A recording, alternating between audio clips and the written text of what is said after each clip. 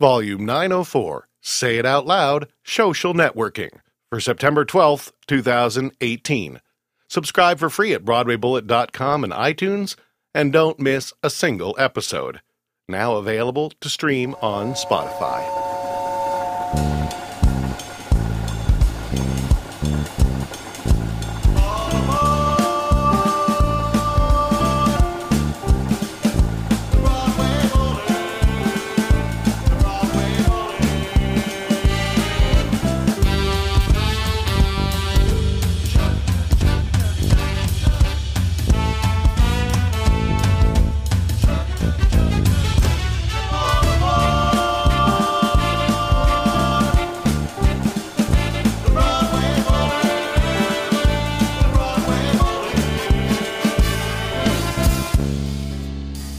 We're meeting with people all over the theater scene in this episode. A Letter to Harvey Milk recently concluded its off-Broadway run, and I'm sure it will become a regional staple. Adam Heller and Julia Nightel, the utterly astounding leads of the show, are here to talk about the show and their careers. Next, Raquel Suarez Green recently made her Broadway debut as Carlota in Phantom of the Opera. She discusses her debut and some of the differences between Broadway and opera, her traditional stomping ground. Finally, we talk to the founder of the incredibly popular and influential website, Broadway World. It may be unfathomable now, but there was a time where people didn't take websites all that seriously. Robert Diamond discusses the site's ignominious beginnings to the powerhouse it is now. We're also going to hear two songs from Where the Sky Begins, songwriter Michael Mott's Broadway star-studded album. All this inside, so buckle your seatbelts.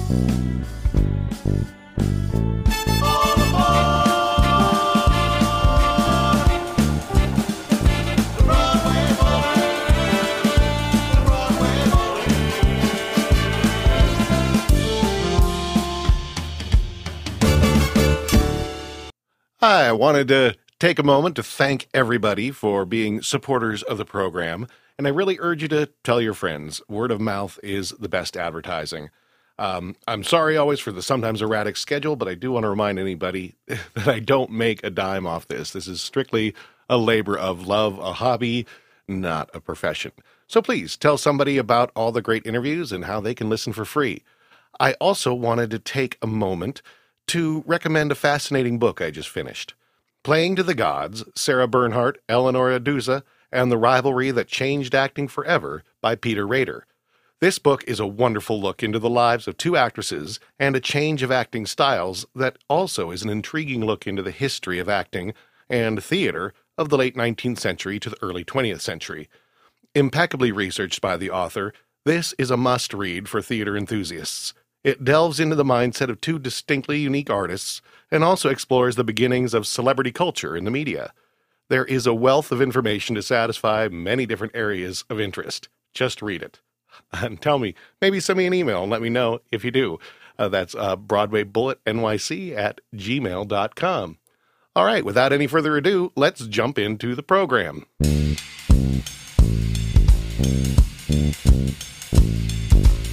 Up Close.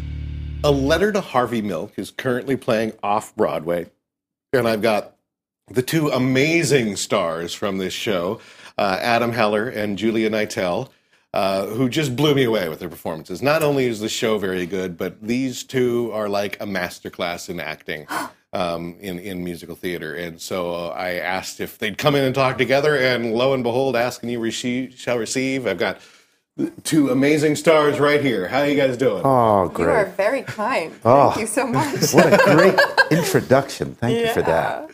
Yeah, so I know both of you very experienced, done a lot, and I was surprised you look so young, and then I look at your bio, I'm like, wow, she's done tons. I'm still beginning. Yeah, but you were on tour as Carole King in Beautiful, I understand? Yeah, I got to tour the country. It was quite an experience. Yeah, and do you have any particular highlights you wanted to mention, Adam, of your previous gigs? There was a long, long list. Well, yeah, I mean, I've lived in New York for 30 years now, so it's been a lot, and it's been, in town and out of town, and we just keep trucking along. You got a lot of Broadway on there, didn't you? Yeah. So Yeah, I'm still trying to figure. I know I've seen you in something else too, and I don't think it was on the last thing I notes. did was something called "It Should Have Been You." That was a musical David Hyde Pierce directed, and it was just high farce and a fantastic time with a lot of great people. So I guess first thing on the bill is tell us a little bit about Harvey Milk and how this came together for you guys, and the short thing, let people know why they should come see it or present it in their own community later on. See, that I love. I love the idea of people getting to take this show into their own hands and give it new life and fresh life across the country, because it's such an important story, but at any time, but especially at this time in our history where, you know, all of these kind of unsavory opinions are unearthing themselves in our politics and in, you know, various places, and people don't feel as comfortable to be who they are. And that is, you know, a time in which our play takes place. And so in the 1970s and 80s, gay people in San Francisco were, and across the country and the world, were not accepted. And as someone who grew up as a millennial, I had really no idea about any of this because we don't learn it in school. With the title, too, I knew who Harvey Milk was, but this was not what I was expecting with Harvey Milk in the title. Yeah. And I do think maybe, especially for our listeners in the hinterlands, what I think is so great about this play is that it approaches a very gay-themed storyline from a heterosexual perspective. And I think, especially as maybe the play goes to middle America, where there's still a lot of those issues, it allows that audience member to perhaps feel uncomfortable and make the same progress that your character makes, Adam. Absolutely. And that's, I think, ultimately the real brilliance of this play is, may not be politically correct to whitewash, so to speak, and the thing, but I think this allowing that particular type of audience member to go on the journey with your character.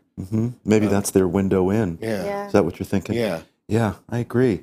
You know, Harvey Milk, for those who don't know, was the first openly gay elected official in San Francisco. He was a supervisor, and he was proud and smart and did many, many great things. You know, certainly fronted a civil rights cause, but he also got the potholes fixed. Yeah. And he did all and helped the elderly and helped women and helped, you know, any minority in San Francisco that didn't feel like they had a voice. Yeah. Yeah. So he is a character in our show, but he comes in and out, and he's really beautifully played by an actor named Michael Bartoli. Yeah, He's very nice. Such a good job. Great pal, yeah. Yeah. Yeah, I dare anybody who thinks that musical theater isn't real acting to come watch you guys perform this show.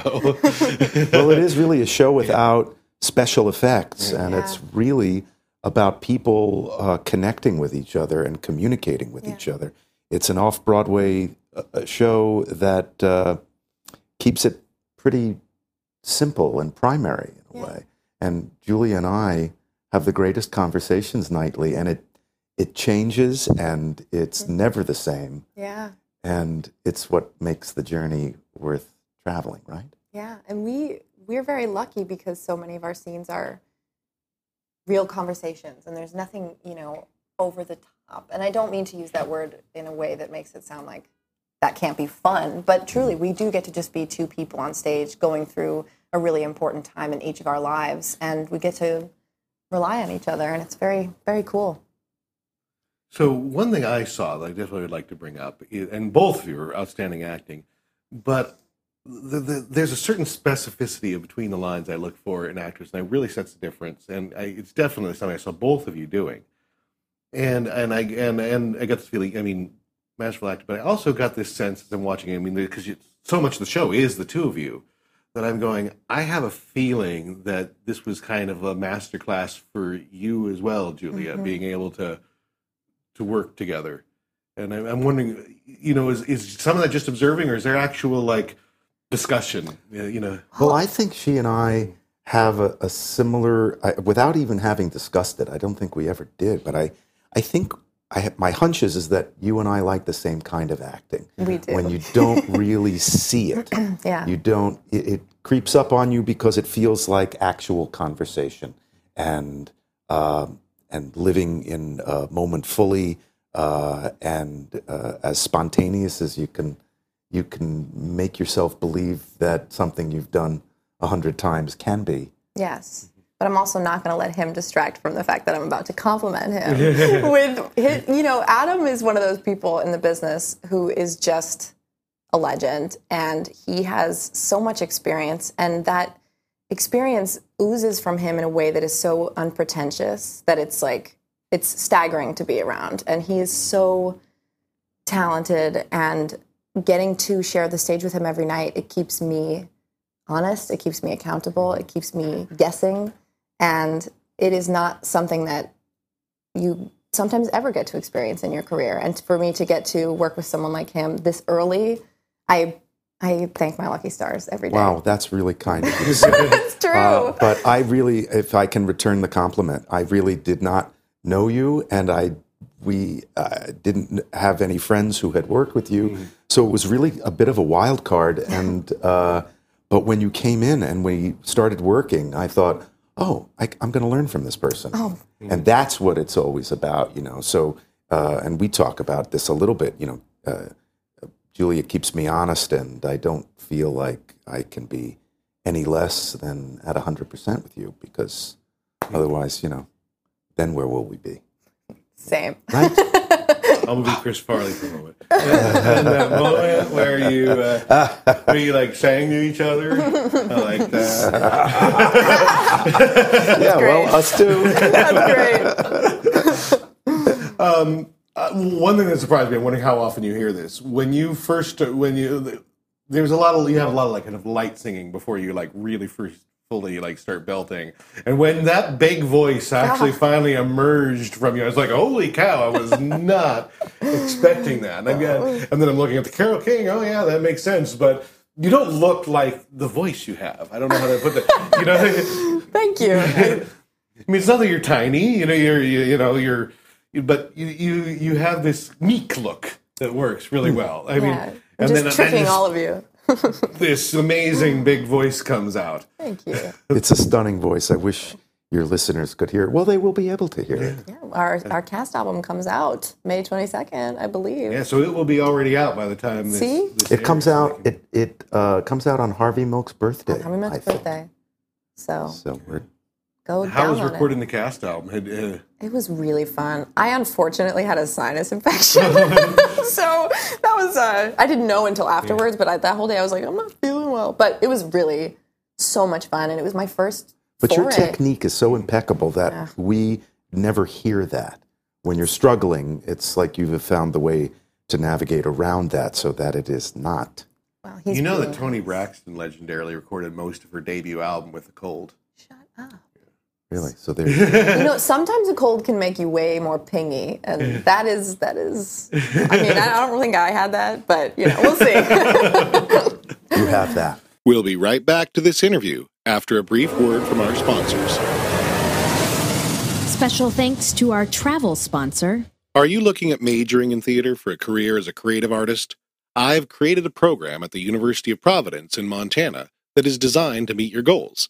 If you want to be an artist, you are an entrepreneur, and our BA in Theater and Business Arts is designed for you to learn essential business skills with classes specifically designed for theater artists.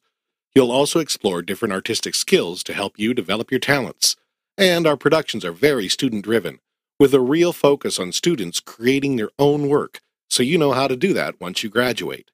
With a senior creative project of your choice, and a business senior project of developing your own 5-year business plan for your career.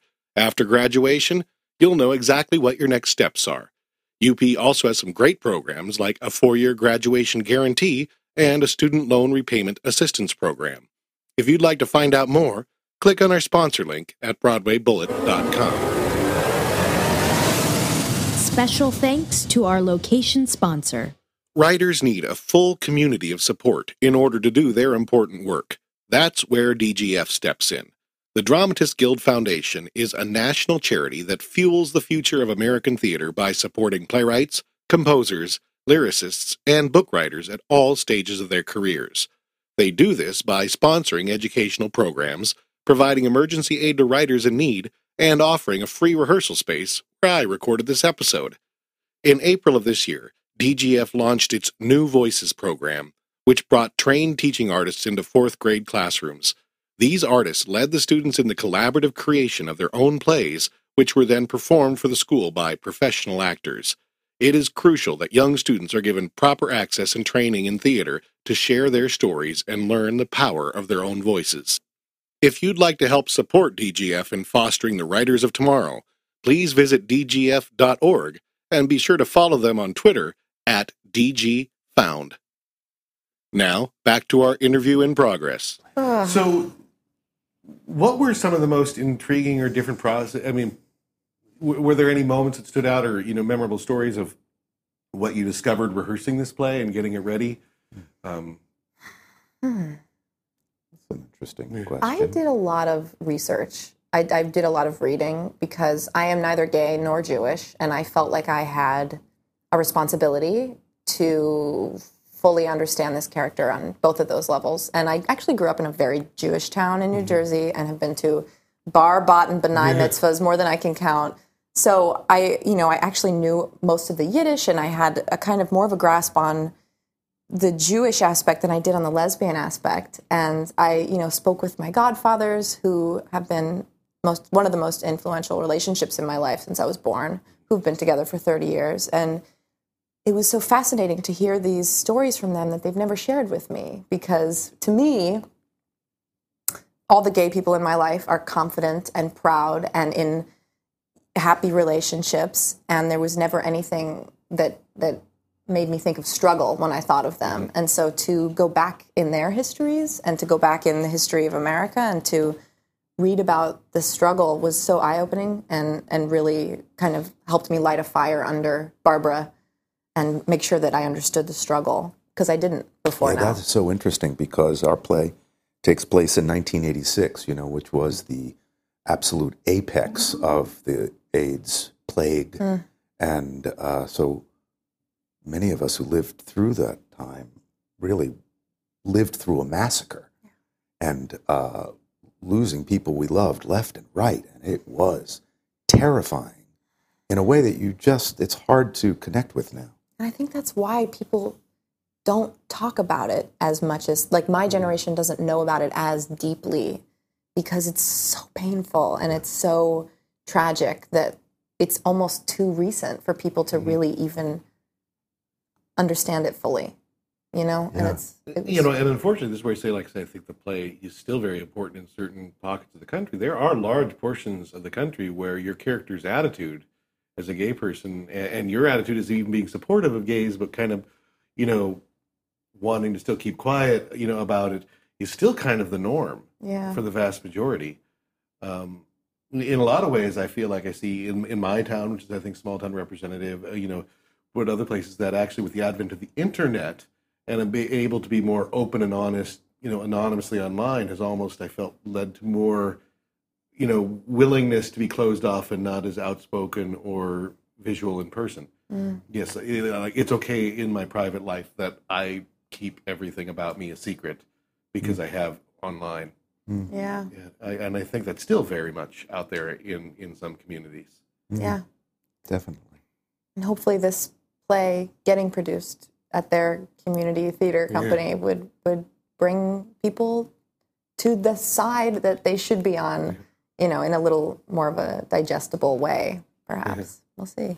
It is interesting. I don't think it's a matter of digestible or savory or not savory. It's about, like I said, again, theater's going to draw on the liberals. So again, like I said, your character's not a bigot or anything, but he still has conflicted feeling. He's outspoken, he's friends with people, and he thinks of himself as very open-minded and liberal. But then when confronted with your characters kind of starting to blossom and be more out and open, all of a sudden things change. And that's something I think in smaller communities, there will be a lot of people that just find themselves going, wait a minute, maybe that's how I am. Maybe I'm not as amazingly supportive as I think. Yeah. Well, for Harry, the character that I play, what is a safe way of behaving in the 80s was terribly unsafe way to behave in the 40s. So and without, spoiling it. There are things you learn in the play as it goes on, secrets that each of them hold,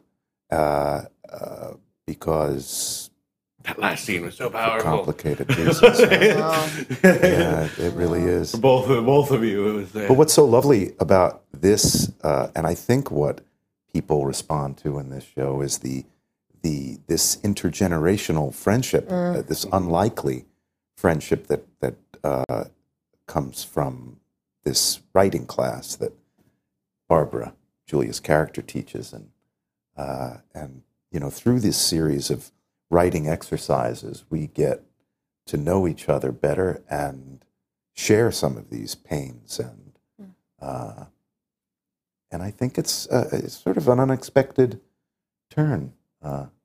We realize how similar we are, and at first glance, one wouldn't think that these two characters would be, and it's a nice reminder. So how long has the show been running now? Since February? So it's It'll- been running quite a while already. Yeah, and we run through June 30th. Yeah. So it's a It's pretty been great run. It's been a great run.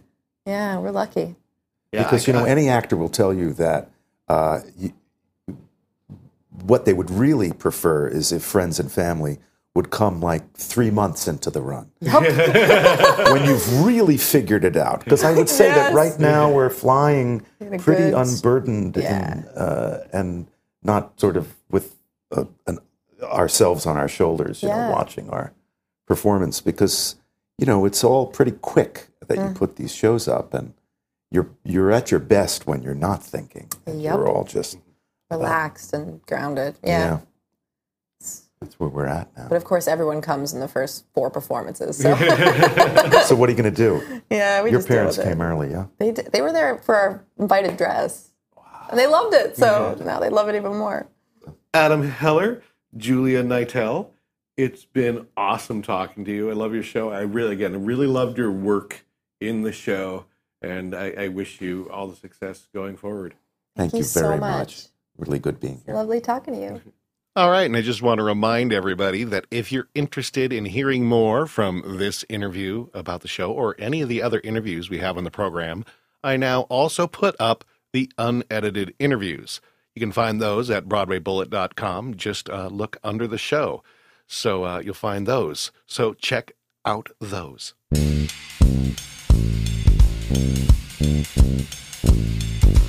Listening Room.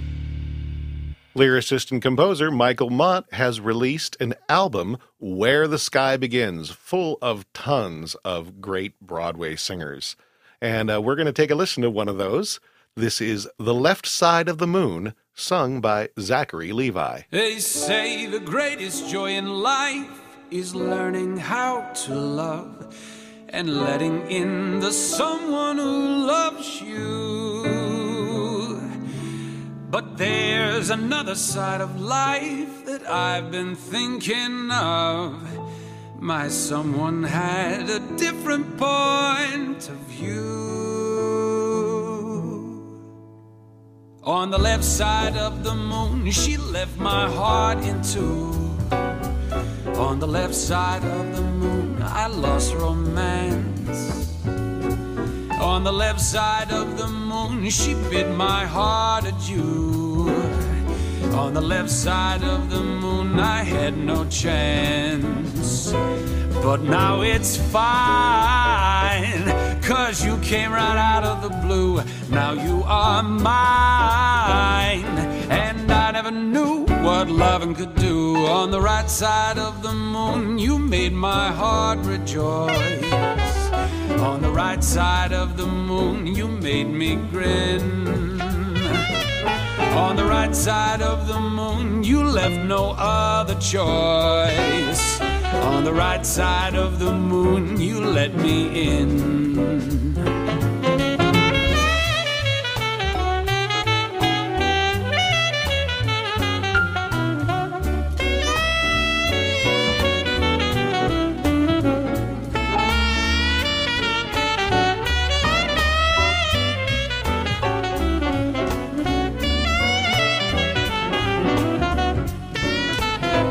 But now it's fine, 'cause you came right out of the blue. Now you are mine, and I never knew what loving could do. On the right side of the moon, you made my heart rejoice. On the right side of the moon, you made me grin. On the right side of the moon, you left no other choice. On the right side of the moon, you let me in. Now let it begin. I'm in for the win. You're under my skin. Oh, you're looking so good tonight, darling. Boy, do I love you. I want to fly you right up to the moon. That's right. Not the left side, of course, the right side of the moon. The side of the moon where we're gonna love each other all night long. That's right, baby. But baby, there's one thing. Under no circumstances can you forget to pack the scotch. That was The Left Side of the Moon, sung by Zachary Levi, who I have a feeling may be forever known as Shazam. Coming up, I just saw the preview. It looks hysterical, a little sense of humor for the DC universe. And that was written by Michael Mott from his album Where the Sky Begins. Find that on iTunes, Spotify, Amazon, wherever you listen to music.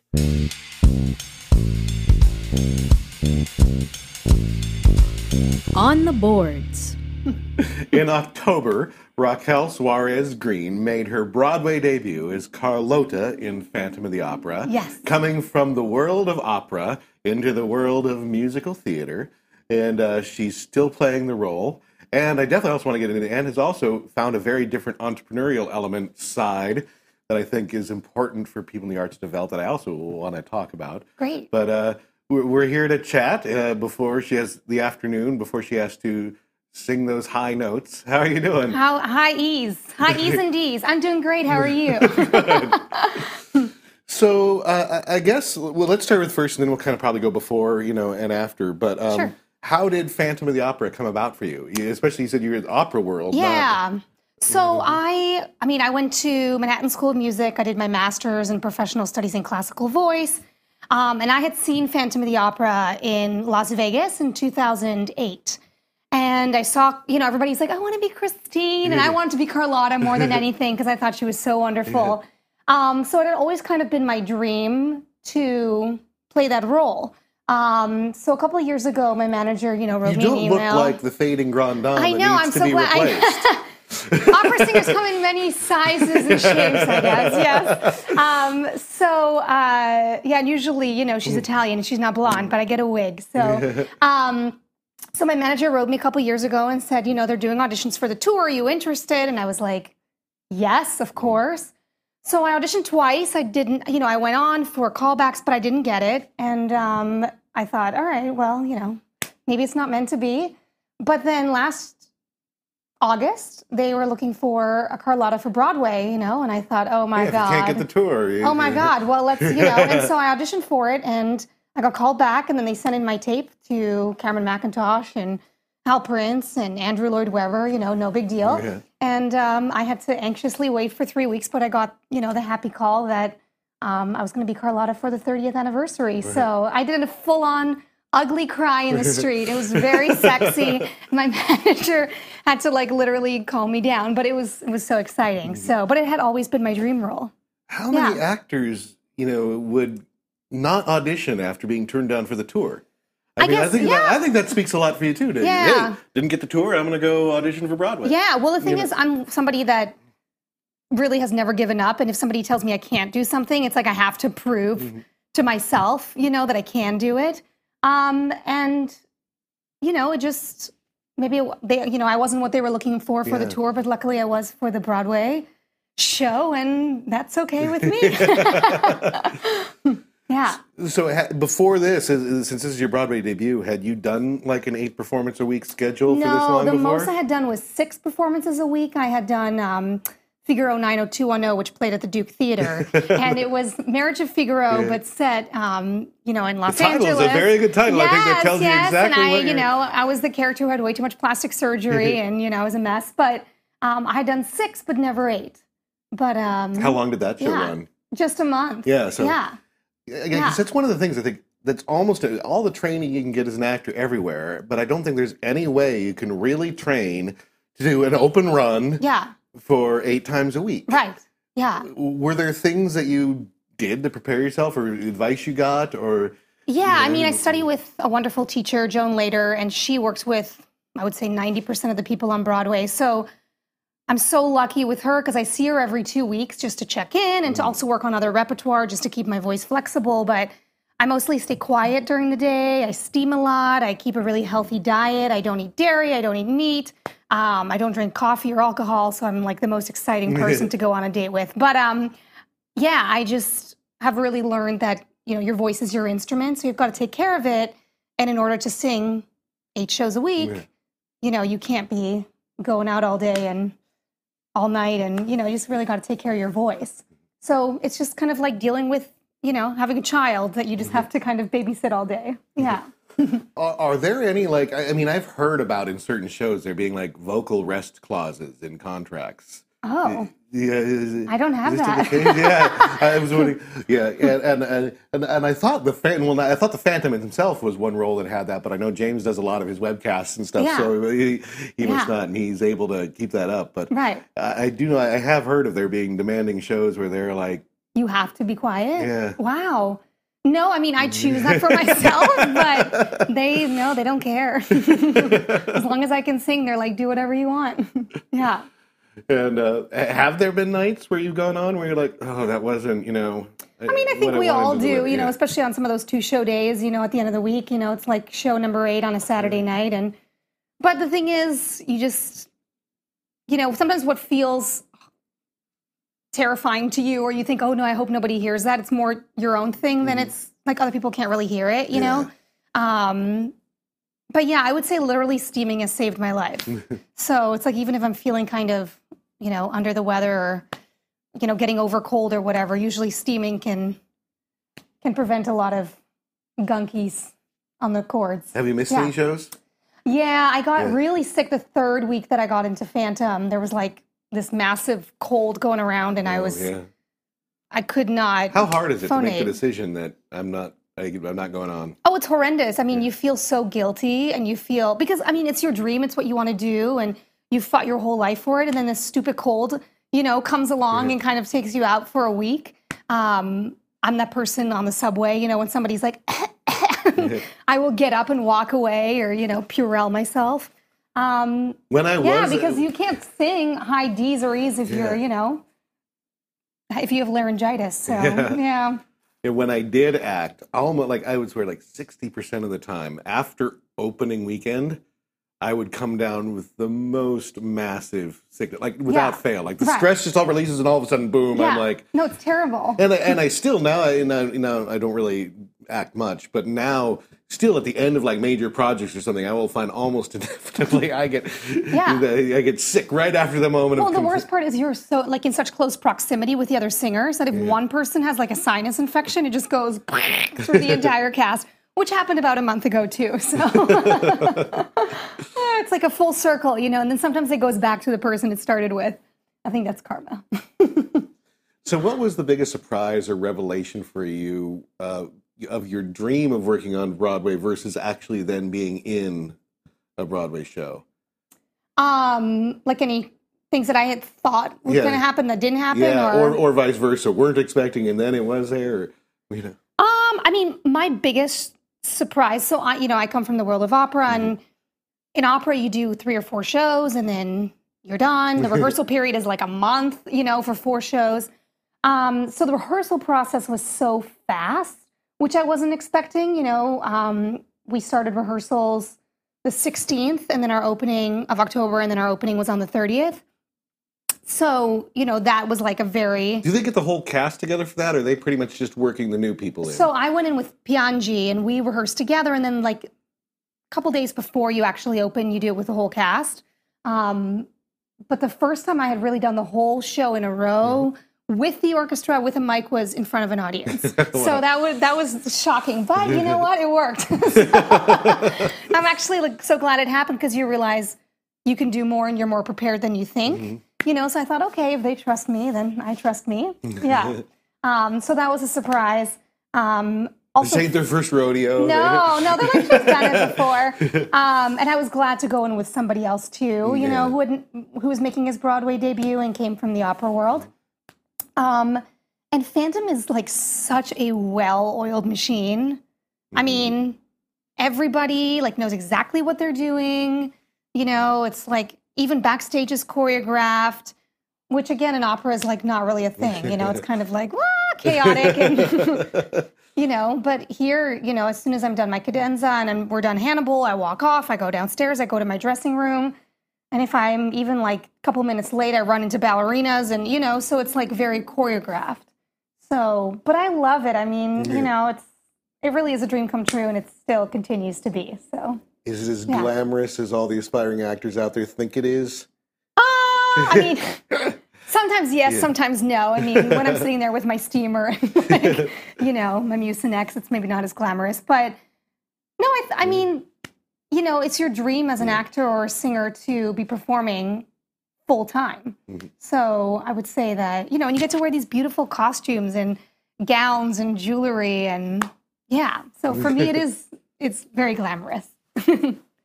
So what does your downtime consist of? You know, I'm kind of heading into your other opportunity. What does your downtime consist of? So I last year started a company called My Infinite Agenda, and it's a personal vision board planner that allows people to write down their goals next to their daily schedule and to write down what they're grateful for. And, you know, that's something that I've always done my whole life and believe has been a big part of my journey of getting to where I am. You know, because I think if you want something or you have goals, it's important to write them down to remind yourself every day. So I started this with my best friend last year. We were lucky enough to get into Anthropologie as one of the stores. So that is what I work on during the day, so I can be quiet and I can type and write to people. And right now we're in production for our 2019 planners and stickers, and you know, it's fun. So that's kind of what my downtime is. It's a good distraction too to, you know, focus on the business side of something and then be able to perform at night. Does it give you some freedom for other opportunities that you might not as well? It sounds like you're probably pretty flexible. Yeah, I'm very flexible. I can do it whenever I want. Like I even work on it when I come home sometimes, you know? So, yeah.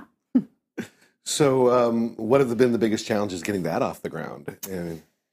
I mean, no, I've never been in the stationery business. I didn't even know anything about it. So, you know, step one was even finding a manufacturer. You weren't like the Paris Hilton of the stationery world? Yeah, no. I was like, where do we even start to print these? So, you know, we first had to get a business, like getting a name. We had to get, you know, an EIN number, and then you have to get trademarked, and you have to, there's so many steps that you don't think about. We had to find a factory. Our factory's in China, so we had to go to China.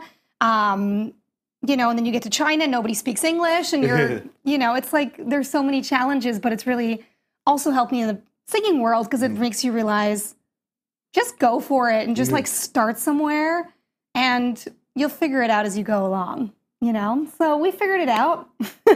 You know, we're in year 2 and things are going really well. And yeah, it's been a really joyful part of my journey. So now backing up to before Phantom of the Opera and stuff. How are opportunities for you know, a performing opera artist these days? You know, I think opera is changing. You know, crossover is becoming more and more of a thing. It's hard because there's so many opera singers, even though you wouldn't think there would be. So that's the like opportunities that's still aren't what that all great. The music departments teach. Yeah. You know? Yeah. No, exactly. And it's like, you know, you get to these auditions and there's like, you know, 100 girls singing the same aria. You know, so the opportunities, I would say, are getting fewer and fewer, which is sad. And a lot of opera companies are losing their funding. So a lot of opera companies are, you know, going down the tubes, unfortunately. So, you know, and I'd always been more interested kind of in the crossover side anyways in musical theater. So for me, Phantom was like a dream come true. You know, it's like I can sing opera in a musical. Brilliant. Well, wish you best luck at your performance tonight. Thank you you so much for coming in and Thank you for talking having to me. us. Yeah. Great.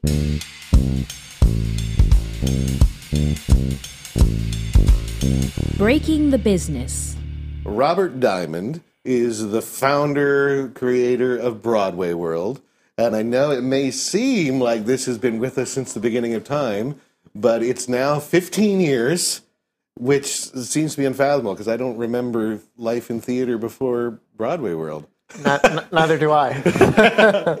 But it all started in May of 2003. So as we're taping this, it's almost 15 years. Yeah. So what was the impetus for getting behind and getting this going? You know? It was all Michael Crawford's fault, as I often tell him. Sort of the medium-length version of a very long story is I was working in technical publishing, and on the side of that, I was making Michael Crawford's official website, which I had been doing since I was in college, when I had a fan website for Michael Crawford, which was the second largest. And I've always been psychotically competitive, so that was totally unacceptable. And this lovely woman wrote to me. I was in my Syracuse University dorm room and said, you know, she'd been a fan of Michael for multiple decades. She could send me things to scan in, and I would have the biggest Michael Crawford website. So I said yes, and she sent 20-something boxes to my Syracuse dorm room. My roommate loved me. And like a good crazy fan, I spent a few months scanning all this in. And when the website went online, a few weeks later, I got a legal letter from Michael's Charitable Fan Association letting me know that I violated several thousand copyright laws. And some of the photos I had scanned in, they were selling for sick children's charities. So it was like, we're going to sue you and you're going to hell. And I said, instead of suing me, hire me. So instead of going to hell, you went to doing a Broadway website. Right. For no money. But, so it was better than the alternative. So I was working for this technical publishing company. I started as an intern in high school, and when I graduated college, I was working for them, never fully happy there. It wasn't what I wanted to do with the rest of my life. And making Michael's website sort of brought me into the rest of the theater world. And then Michael did a little-known show called Dance of the Vampires. I didn't see it, but I remember when it was playing. Yes, I saw it many times. I took dates there that never went well, and because of the show, or just that's a different interview. But I wound up making a fan site for Dance of the Vampires because they didn't have an official website, which is another convoluted story. And it was while doing that, I created this whole website that had message boards, it had a login system, it was very technologically advanced because that was me at the time. And while developing that, I started looking at the other theater sites out there to sort of promote it and just to, as I was getting involved in the world of theater. And I thought, oh, this one doesn't do this that I'd like it to, and this one doesn't do that. And when the show closed very quickly thereafter, sort of while feeling sad about that, I thought, you know, somebody could build a better theater website. So if you went to Broadway World in its first few weeks, the error page was a flying bat. And it all sort of grew out of that. So it's the short version is Michael Crawford's fault, but that's the longer version. Did you have any idea as you were doing that it would maybe turn into the big industry source? No, it was never started as a business. It was just started as like a site for people that loved theater that would take better advantage, I thought, of technology. And it, you know, the right place, the right time, and maybe a little bit of intelligence and a lot of hard work. It was a couple of years in before it was, oh, there could be a business here. And then it was a couple of years after that before, okay, there is a business here. You know, you got like Broadway World correspondents all over the U.S., right? We are in 100 markets across the U.S., and in about a week and a half, we'll be announcing we're in 50 countries worldwide. Wow. That's... We put world in our title, and then we had to live up to it. How do you deal with how do you sift through all the data of that? That's a lot of stuff being I work in a home office with 12 computer screens. And then a window on a lake, but most of the day is spent looking at the 12 computer screens. We've got a very good team of people, and technology is still one of my sort of top two passions in life. So we've built a lot of systems that help us, you know, manage our nearly 1,000 contributors in these 150 markets. Let us spot trends. Let us look at, you know, this story is popular in this region. Oh, wait, that show is being done in these other places. They're sort of looking from a bird's eye view and data. So what have been some of the trends? Or I mean, because wow, social media and websites and and Facebook and YouTube and so much has changed in that 15 years that you've been active has been a very tumultuous time in tech. Yeah. And I'm just kind of, what have been some of the biggest challenges that have come up, over the past 15 years in terms of staying on top with what you're doing? We try and stay, skate where the puck is going. The old, the Wayne Gretzky quote. So we're always, technology is always evolving. I was in a meeting today looking at virtual reality things and augmented reality things, which may or may not go anywhere. Yeah. But we've always sort of prided ourselves on, we're the first on Facebook, the first on Twitter, the first site that was doing video content. Yeah. We had a radio station until we didn't. So we've always sort of immediately launched first into any new technology, even if we're not doing it well. And then hopefully... early bird gets the worm, Mom. You're not the only tech company with that attitude. That's... we were, the first version of our apps didn't work. They crashed constantly. My mother, who seems to be our number one app user, was always, I can't get the news. It's broken. Yes, when we started, there was no social media. That came along and then, has quickly become part of all of our daily lives. There's challenges there. It speeds things up. So a story can become bigger faster than it used to, or a controversy can blow up faster than it used to. But we've always wanted to be first out with content, first out with news. So a lot of it has sort of fit well into the social media world that's killing us all slowly. Yeah, like I said, you can blow stuff up faster, but, Facebook kind of claims to be a boon for everybody. Do you see it that way? We never went all in on Facebook. It's just sort of a personal, either preference or fear of mine is, depending solely on another person's platform that you can't control. And, Facebook from day one, it was, and now everybody has to do video, now everybody has to do groups. Now you need to do memes and make everything be shareable and encourage people to share. And then suddenly you can't tell people to share. So we never sort of threw money at Facebook as some others in this space did. And we never sort of, pivoted or tried to change everything we were doing to embrace the Facebook audience. I think something that probably makes the theater world unique is, people are coming to Broadway because they love theater. So we're not sort of trying to ride either a Trump wave or an anti-Trump wave, or go for politics, or go for, so the general of everybody likes recipes or everybody likes dog videos. It's sort of a specific point and a specific passion point that we're trying to hit through social media, apps, email, this, that, and the other thing. Not sort of tied to one specific place. How much does one massive show and the interest around one massive show change your traffic? Let's say perhaps a show that rhymes with Hamilton. There was a period when it felt like everybody in the theater space was running 14 stories a day with Hamilton in the headline, and every story was hitting because Hamilton was in the headline. That was good for us. This season in particular, when there is no sort of Hamilton-type hit, our traffic is actually higher than it was. Yeah, that's what I was wondering, if actually these shows influenced traffic or if just theater interest in general was kind of pretty steady on the both thing. So at the time, all of our traffic was Hamilton, which was sort of sucking the air out of the room. This season, when there isn't really a Hamilton type show, it turns out that slightly less interest in more shows is better for overall traffic. And our traffic is growing, so hopefully we're doing some things ourselves in there as well as the Broadway world. I feel like you've got to have so much data in there from everything you've been doing. That have you looked into? It feels like you could be some sort of a market research group of some sort to be able to spot trends. Is this? It's come up. We've tried to do some things with data. Probably our biggest flop in 15 years was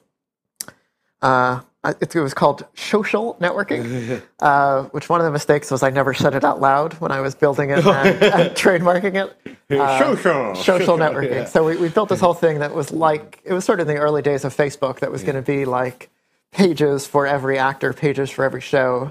And I created a whole recommendation engine algorithm that said, if you liked Idina Menzel. You might also like Anthony Rapp. So it looked at what everybody liked and tried to recommend things. It turned out it was a waste of time to trademark it because nobody else ever would want to use the term social networking. And the trademark still hangs on my office wall to remind me, it's like the shame bell in Game of Thrones. And that was sort of the first time we used data. And it turned out, if we're not making any mistakes, we're not trying enough things. Right. And that now actually powers other parts of the website.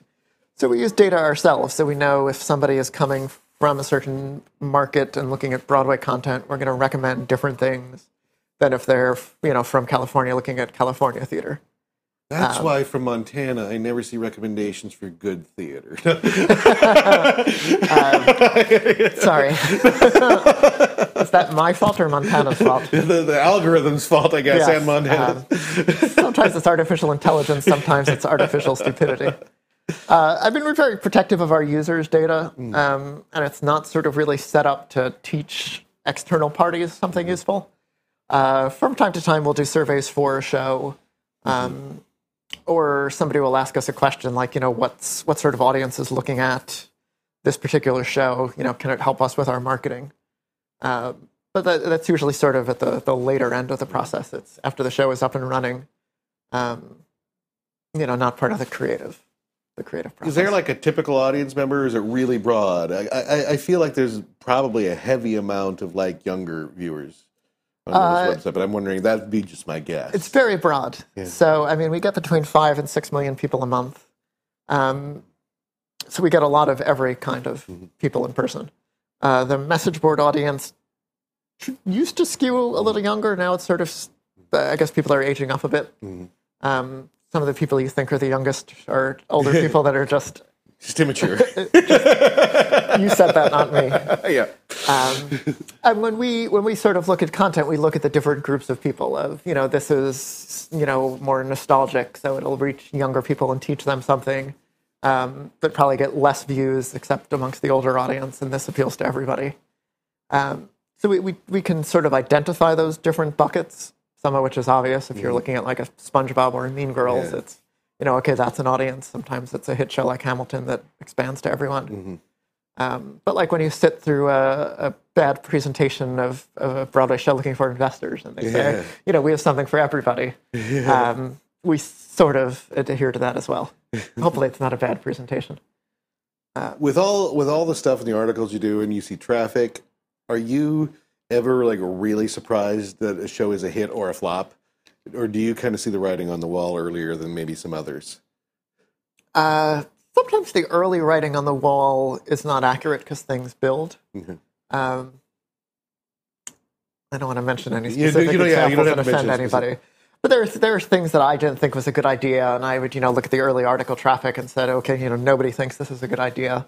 But if it's executed well and audience buzz builds... Well, Hamilton was an awful idea. Right. Everybody thought it was ridiculous until it wasn't. But almost from the first teases of Hamilton, the viral video from the White House, and we had some footage from Lincoln Center. And then, from the first preview, it was clear it was a huge thing. Band's Visit is an example of something that started with, little buzz. It was off-Broadway. The articles weren't getting a large amount of traffic. And now it's, a front runner for Best Musical.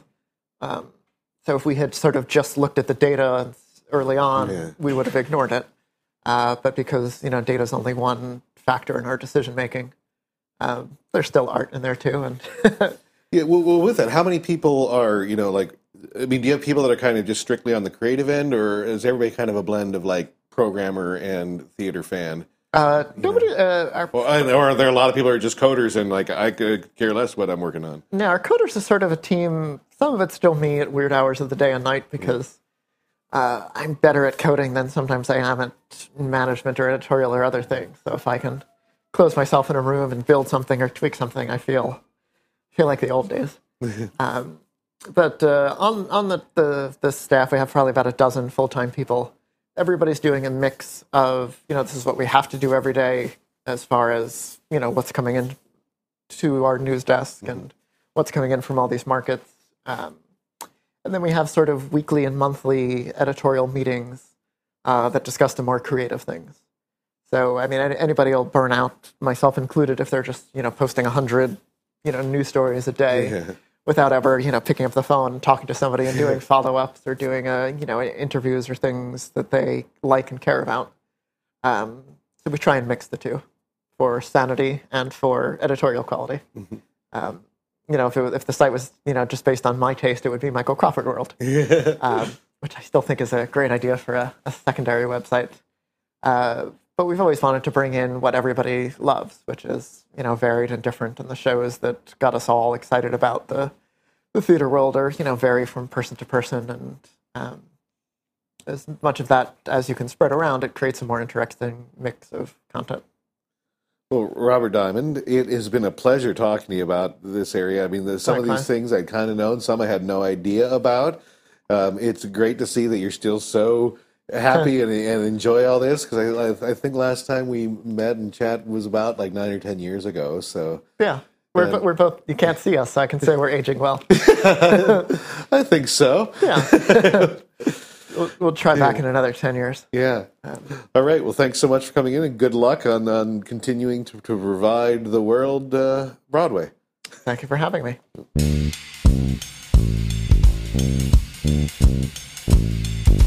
Listening Room.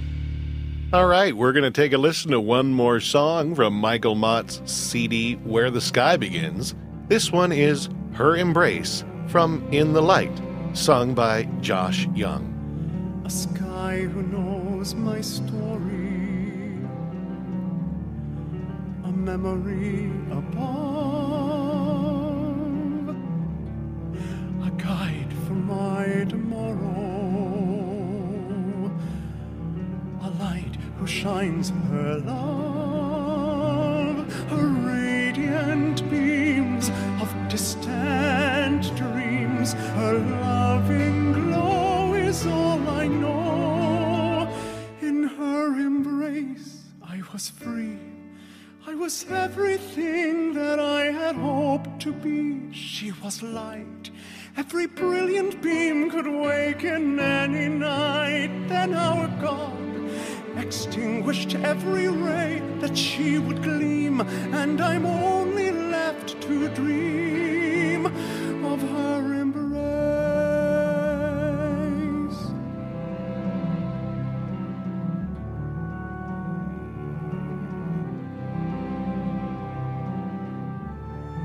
A star who knows my sorrow, a bargain he won't lose, a moon that he created, a light that I must choose,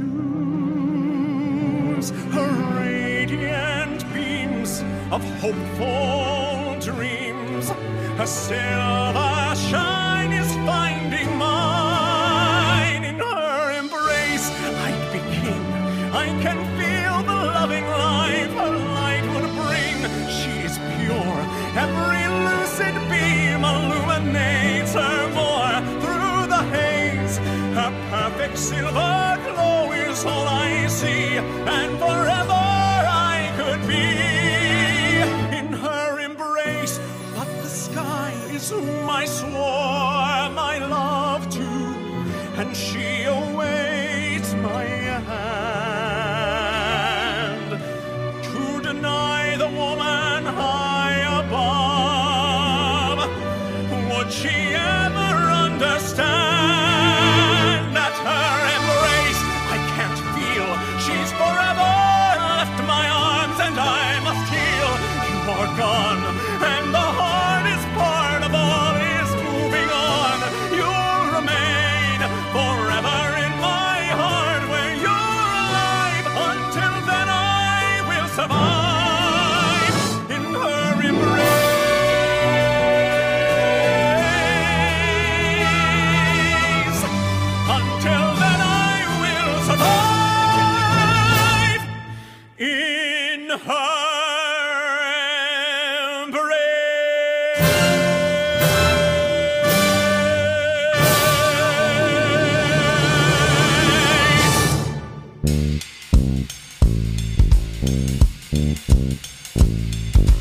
Curtain Call.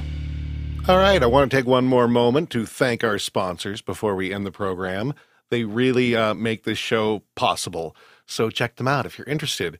There is the Dramatists Guild Foundation, which has tons of resources for playwrights, composers, lyricists, and they're just an all-around wonderful organization filled with wonderful people. So check them out at dgf.org.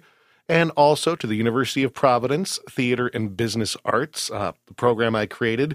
If you want to learn not only how to be a theater artist, but how to handle yourself in the business of theater, because whether you're an actor or a producer or whatever you may be, it's all a business. And we're here to help you find those problems and work through them and be integrated in the way we run the program. So we're starting applications, I believe, anytime for the 2019 school year. So go to uprovidence.edu or find out more information about the program at broadwaybullet.com. Well, with all that said, I am your host, Michael Gilbo, and we'll be back with Volume 905 before the end of September, promise. So until then, keep thinking about theater. All right, have a good day.